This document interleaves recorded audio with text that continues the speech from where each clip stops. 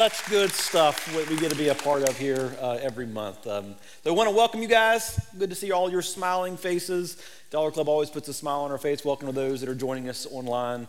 And again, Dollar Club is just one of those things every month is such a blessing for us. I'm so excited to be a part of a church that is so generous, that comes alongside of those that are in need or those that are blessing somebody like Dylan and coming alongside of them and helping them go further in their walk with God and helping others. If you're not a part of that yet, I would invite you to be a part of it. It's an incredible opportunity for you to experience firsthand what Jesus says, that it's actually better, that it's more blessed to give than to receive, and we get an opportunity every month to be able to do that. So it's really easy to do. Hop online. You can get on there and make a monthly gift that way and be a part of blessing our community in this really special way. Let me pray for us real quick. Father, as we open up our minds and our hearts and our lives to your word, I pray that you would remove the distractions, the worries, the anxieties maybe that we brought in with us, and just give us a time specifically with you. We want to hear from you. God, we need to hear from you. So Spirit, do your work in our lives. Meet us where we are and guide us into our next steps in our walk with you. It's in Jesus' name we pray. Amen. Well, over the last few weeks, we've been looking at some interactions and some teachings of Jesus and seeing how those remain relevant and apply to our lives today. And today, we're going to see what Jesus says about prayer. And I think prayer, if we're honest, is one of the biggest struggles that a lot of people have in their walk with God. Most of us, if we're honest, would say we're not all that confident in our prayer lives. People a lot of times describe their prayer lives like they describe going to the gym or eating kale. I know I need to do this, but it's really hard and I don't really like it. Maybe for you it was because just a past experience. Maybe you grew up in a church and you're around these believers that just prayed these eloquent prayers. You had a pastor who could pray in the King James language with all these these and thous and just intimidated you and said, if that's what prayer looks like, then I don't think I can do it. Or maybe other people struggle because you feel like it's just not that meaningful. You go into it and you have these expectations of experiencing these spiritual goosebumps every time you go into prayer, and instead you close your eyes and 20 minutes later you're planning next week's dinner menu, or you're thinking about some random scene in Walker, Texas Ranger from years ago, or maybe that's just me. Maybe you guys don't struggle with that. But a lot of times we get to the end of our prayers and we're like, what did I actually accomplish there? And the fact is that prayer is confusing to a lot of us. There are just a lot of mysteries about prayer that we don't understand. We don't always understand how it works with the sovereignty of God and our free will. And then we pray for somebody else and they have a free will as well. And so we get to it and like, I just don't understand prayer at all. Or maybe you're not real sure how effective prayer is. Because sometimes you've prayed in the past and you've been earnest and heartfelt in your prayer and nothing happened. And other times you don't pray, and the thing that you forgot to pray for actually happens. And so you're trying to figure out how this whole thing works. So for a lot of us, prayer is confusing. And for a lot of us, we don't have a lot of confidence in it. And we say, I don't know what to say. I don't know how to say. I don't even know how it actually works. And so most of us, when we come to the idea of prayer, we say, I don't get it. I know I'm supposed to do it, but I don't know how. Well, if that's you, know that you are not alone in those concerns that you might have. In fact, even Jesus' closest companions, his disciples, had questions about prayer. One time they came to him. It says one day, Jesus was praying in a certain place. And when he finished, one of his disciples said to him, Lord, teach us to pray. If you're new to the Bible, Jesus, whenever he started his earthly ministry, he chose 12 guys to be his apprentices, to be his disciples. And they followed him closely for 3.5 years, and they witnessed him do amazing miracles. He calmed storms in front of them. He fed 5,000 people, more than 5,000 people with a kid's Lunchable. We saw last week that he was able to exorcise a demon out of a guy's life. He did all these miracles and all these healings, and these guys had a front row seat. They saw him work up close and personal. They heard his amazing sermons and his teachings. They saw how he was able to captivate crowds like no other teacher, and that he taught with an authority that reached people in a way that they had never seen before. But when the disciples went to Jesus, they never asked him, Lord, teach us to teach like you teach. Lord, teach us how to preach like you do. And they didn't ask him, teach us how to do your miracles. Teach us how to heal people. Teach us how you multiplied the food the way that you did. Instead, the one thing that they asked Jesus was, Lord, teach us to pray like you do. There's something that they saw in his prayer life, and they said, we want to connect with God like that. And what follows after their question is known as the Lord's Prayer. And I'm guessing almost everyone in the room has heard it, and some of you have probably memorized it. But Jesus never intended for us just to mindlessly recite the Lord's Prayer. He was answering their question and saying, if you want to pray like me, here's what I'm going to do. I'm going to give you a template to follow. Here are the headings that you can talk to God about and bring him into your life. This is a checklist or a template or a structure that you can find so you have more confidence in your prayer life. And it's found in both Luke chapter 11 and Matthew chapter 6. But this morning we're going to focus on Matthew's prayer, or Jesus' prayer found in Matthew. It says, this then is how you should pray. Our Father in heaven, hallowed be your name, your kingdom come, your will be done on earth as it is in heaven. Give us today our daily bread, and forgive us our debts as we also have forgiven our debtors. And lead us not into temptation, but deliver us from the evil one. For yours is the kingdom and the power and the glory forever. Amen. So what I want to do is to use the structure that Jesus gave us and hopefully speak into maybe some of this lack of confidence or this insecurity that maybe you have in your prayer life, and give you a structure for your prayer life that will actually lead to meaningful connection with God. So, and if you'll cover these 7 topics that we're going to cover this morning, I think that you will find that your prayer life will become more meaningful and more impactful. So Jesus starts off and he says, our Father in heaven. Now, for a lot of us, we have heard that for so long, and we've heard God referred to as Father for so many times that it's kind of, we kind of take it for granted. But this was radical. What Jesus was offering them was something that they'd never heard before. Jews in the first century did not refer to God as Father. His name was Yahweh. But they didn't even refer to him as Yahweh. They referred to him as Adonai, which means Lord. And so Jesus was saying, yes, he is Lord. Yes, he is the sovereign creator and king, but he wants you to know that he is your Father. He wants you to address him as your Father. You see, the way that we picture God, the way that we envision God will determine how we pray. If you primarily see him as judge, then you will go to him and try to plead your case in front of him. If you see him as some kind of referee, then what you'll do is you'll point out all the wrong things that other people are doing. If you see him as kind of a genie in a bottle, then you'll try to find the right combination of words to unlock what it is that you want and hope that he will give you what you want. But when we understand God as Father, then it changes everything. And that's the first thing that we need to understand, is that we need to connect with God relationally. That's what he wants us to do. Jesus is saying prayer is not about your words. Prayer is about a relationship with your heavenly Father, and it's a very special kind of relationship, like a father to a child. It's to be close, it's to be caring, it's to be casual. There's not to be any barriers. I mean, if you think about the way that your kids address you, if they have a need in their life, they don't struggle when they come into the room trying to figure out the right kinds of words to say. There's not formality there. Instead, they just approach you, they just talk. Jesus, in fact, takes it even further as he goes on, and the word that he uses for Father is the word Abba.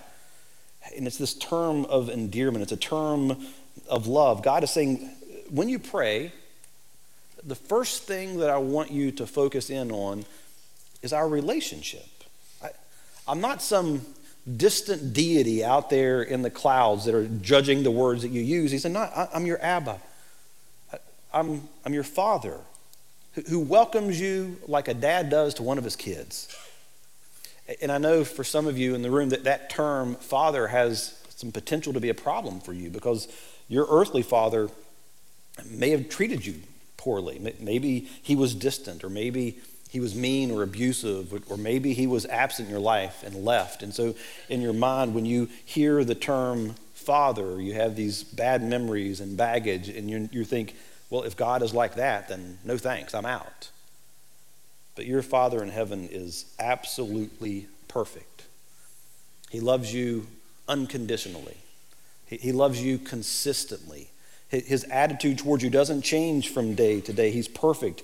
He knows everything that you need and everything about you, and he is always for you. So if you understand this, if you understand God as your Father, then prayer becomes a whole lot easier, because you don't have all of the formality that sometimes holds us back. So we start our prayer thinking about God as our Father and the goodness that he gives to us. You start your prayer with gratitude for his consistent love, for his consistent presence in your life, for the ways that he has blessed you. And so you start with like a gratitude list of sorts. God, I'm thankful for my family. I'm thankful for my house that keeps me cool when it's hot outside and warm when it's cold outside. I'm thankful for running water and plumbing, the things that you almost take for granted sometimes. I'm thankful for the world that I live in right now. And you start listing the things that you're thankful for. And Jesus' brother James reminds us in James chapter 1 that every good and perfect gift that comes into our life comes from our Father in heaven. So we think about the things that we're thankful for, and we look beyond those to the giver of those good gifts in our lives. So you don't go any further in prayer until you connect with God relationally. And I think that this one aspect may revolutionize some of your prayer lives. And the second phrase that Jesus says is, hallowed be your name. And that is to worship his name and recall his promises. That word hallowed simply means to honor or respect or to worship. So what's the big deal about God's name where he says, hallowed be your name? Well, your name really is your character. It's who you are. The name of God reveals aspects of his character, and there are dozens of names of God found in the Old Testament alone. And these reflect different facets of who God is so that we understand him a little bit better and what his nature is like. So Jesus was saying, spend some time remembering and reflecting on the nature of God and what those names actually imply about some of the promises that he's made. And I've listed just a few of them up here. So Jehovah M'Kadesh means sanctifier. So I go to God and say, God, I'm so thankful that you're my sanctifier, that I don't have to earn my way to heaven, but because of what Jesus has done, you have sanctified me. You have created me and made me righteous in front of you. Jehovah Rapha means healer. God, thank you that you're my healer.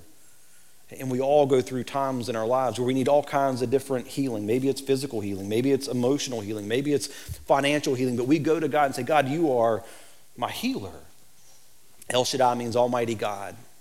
God, thank you that you have given me all the power that I need to make the changes in my life, that you are my El Shaddai, that you are my provider, that you are my peace. God, Jehovah Shalom, that even as the world spins out of control and is crazy around me, I know that I can turn to you and you can bring me peace in this life, that Jehovah Rohi, that you're my shepherd. God, that you want to be the leader and the God of my life. And I know today that you're going to be listening, you're going to be speaking to me. And so I'm going to listen for you. And I'm going to tune out the voice of the world. And I'm going to tune into your voice as you lead me through this life. So we rehearse the names of God, and we recall the qualities and the character and the nature of God. Because here's the point. All prayer is based on how much you know about God, how intimately you are. And each of these names and dozens more give us something more to grab a hold of. And the more that you know God, the more that you truly know God, the more you'll trust him. And the less anxiety and the less worry that you'll have in your life. And then we move on to the next phrase.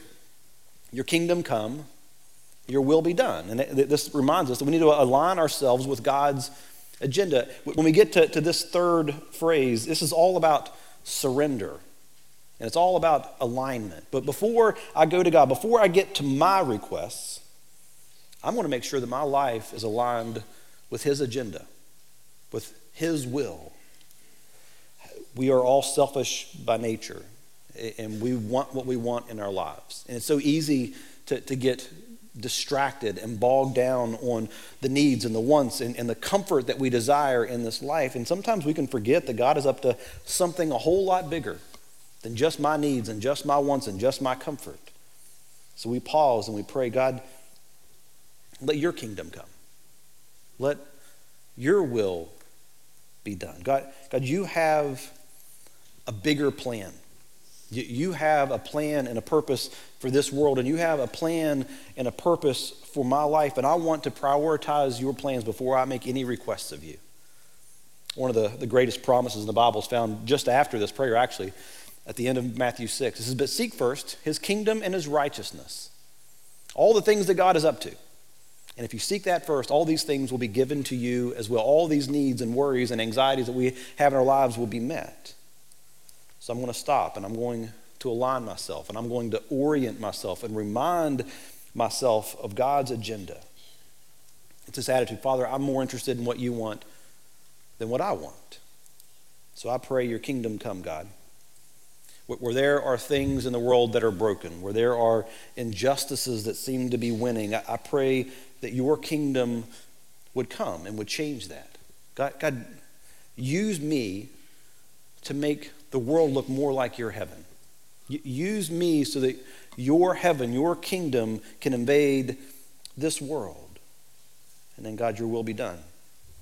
Before I ask for anything, God, I'm coming with open arms, palms up. I surrender myself to your will, and I will rest in your choices for my life. I'm going to trust you to give me what you think is best, and then I'm going to rest in your goodness.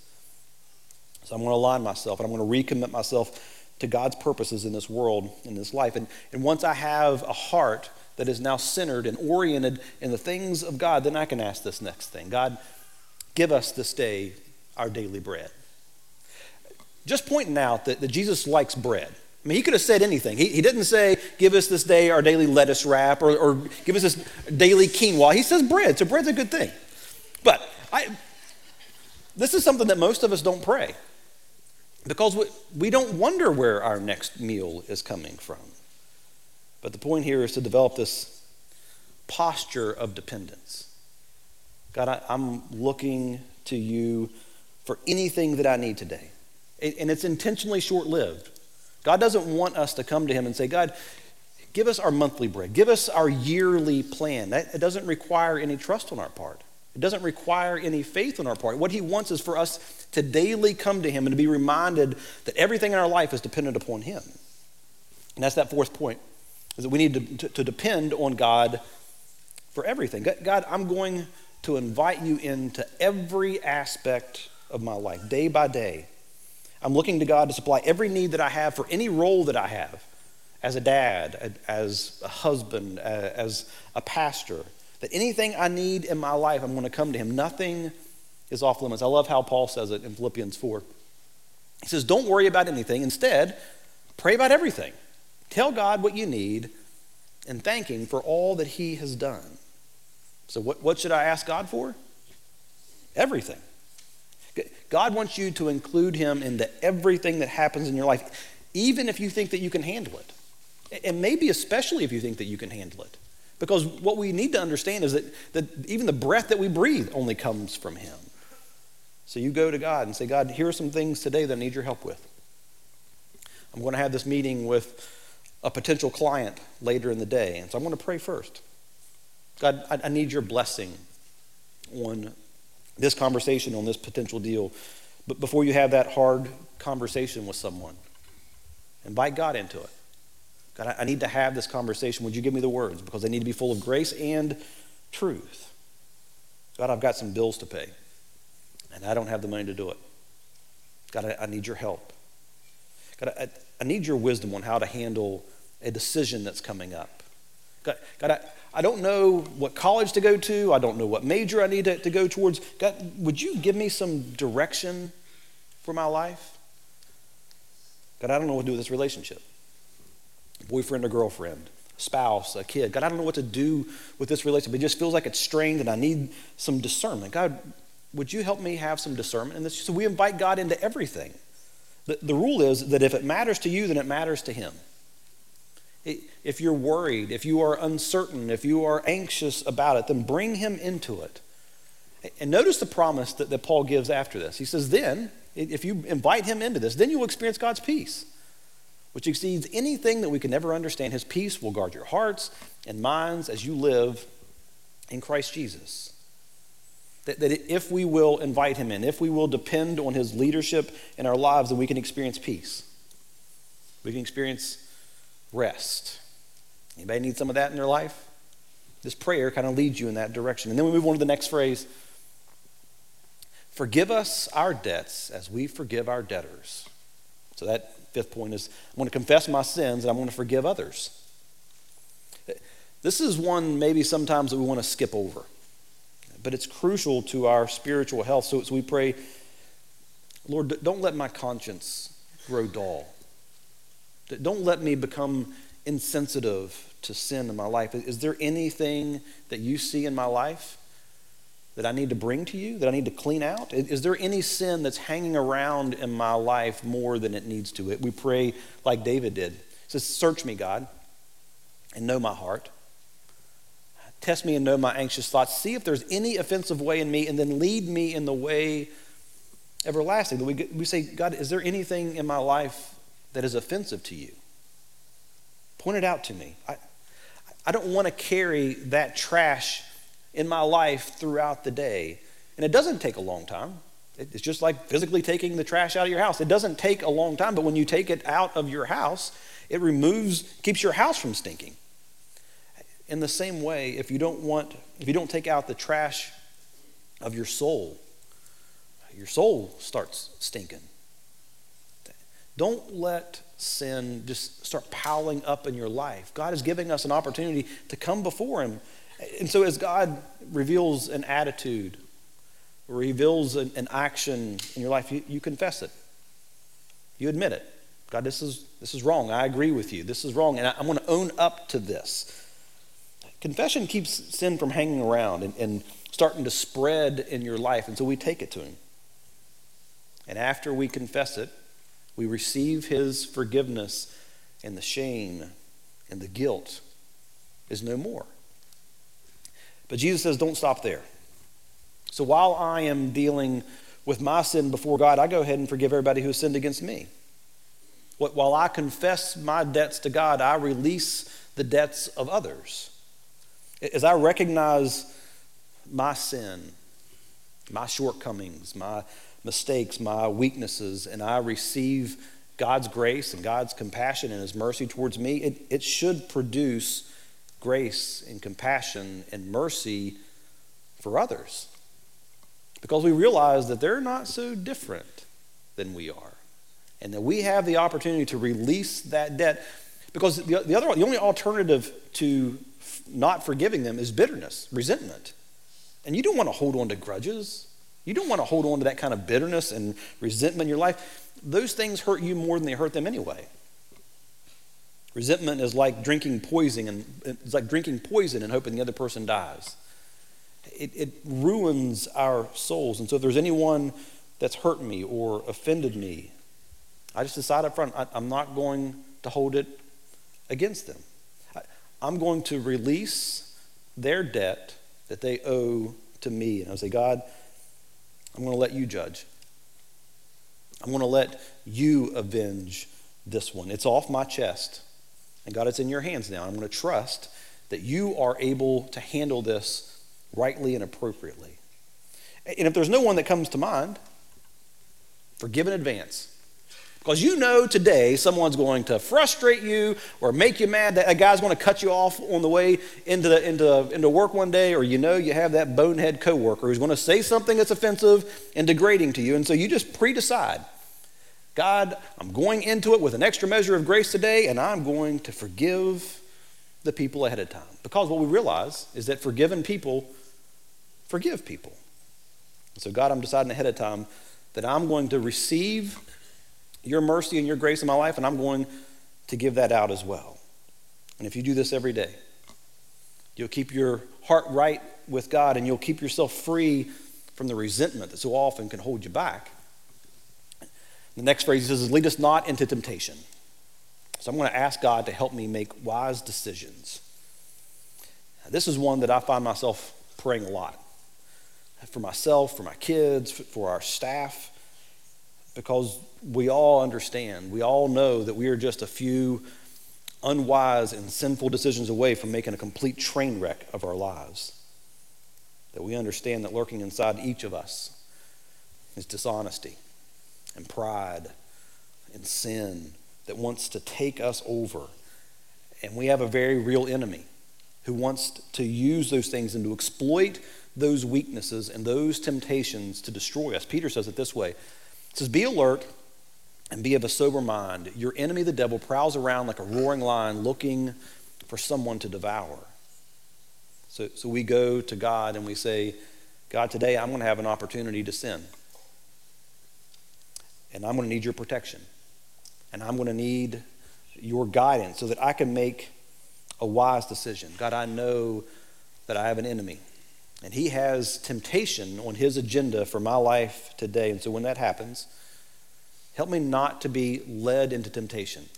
Help me to find my way out of this. God, what we need to understand is that we have a spiritual enemy who works really hard every single day, and he's scheming to attack us with these temptations where we are the weakest, where we are most vulnerable.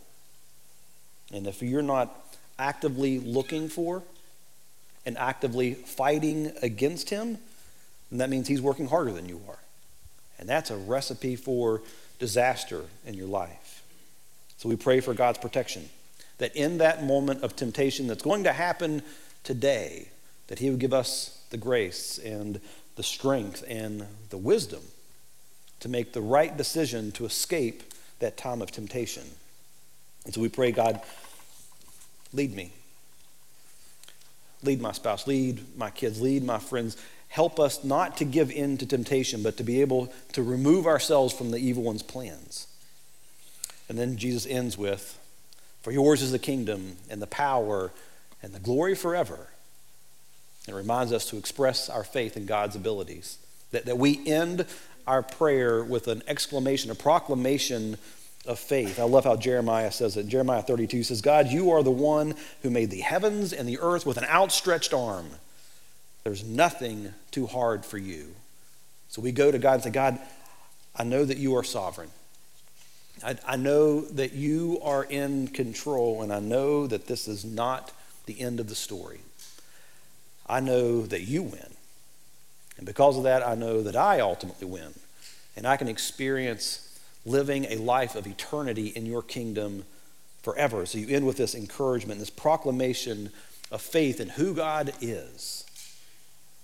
This model of prayer, just understanding these broad headings, these topics that Jesus gives us, it can change your life if you practice it. The Lord's Prayer is not just this ritual or rote prayer that we just repeat absentmindedly. It's a pattern for living in a relationship with God.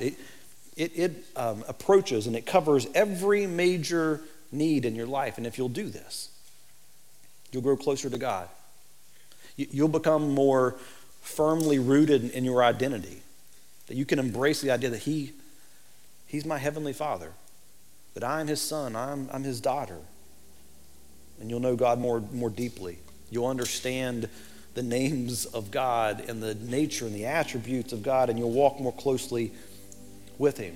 You'll experience the plans that He has for your life and be a part of His plans to reach this world. You'll have more peace and more confidence. You'll walk with freedom from the regret of your past, free from the resentment that you may be holding towards others.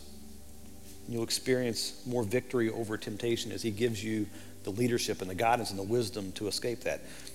So just real quickly, getting super practical on how do I actually do this? What do I do with this prayer and this outline? You can make it the structure for your daily prayer. A lot of people do that. You just walk through those. You spend 5-10 minutes attacking each of those headings, inviting God into all those parts of your life. That's one way of doing it. Some people will actually just set reminders throughout the day. You start out in the morning and say, God, thanks for being my father. Thanks for being my dad. You set reminders, and over the course of 7 different times, by the time you go to bed, you pray these things, these breath-type prayers throughout your day. Or you can use it over the course of a week. And each day, you focus your attention on one attribute of that prayer. And throughout the week, you say, this is my daily conversation with God. I'm going to be reminded of his forgiveness in my life and how I need to forgive others. But my encouragement to us all is just to start. Prayer is like a muscle. And the more that you use it, the more that it grows, the more that you use it, the more you know how to do it, and the more that you'll have a desire to do it. So if you're at ground zero, or maybe you've just been a lifelong struggler in it, begin. Start tomorrow. Start today. Take 5 minutes. Start there and try it over the next month. And I think that you will see the significance of it in your life, and you'll find the meaningfulness of it in your life as well. Let me pray for us.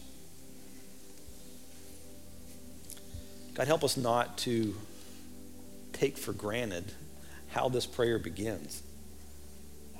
That you invite us to call you Father. The Creator God that created everything we see, the universe around us. God, you invite us into a personal relationship with you.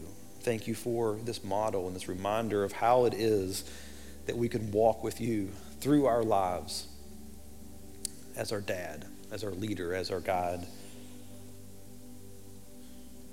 God, help us to understand that forgiven people forgive. I know a lot of times that's a hard thing for us, but God, this reminds us of the depths of your grace and your mercy and your compassion. Help us to be your followers and to model that and to forgive those that have harmed us in some way. God, help me to see more clearly the plan and the will that you have for my life.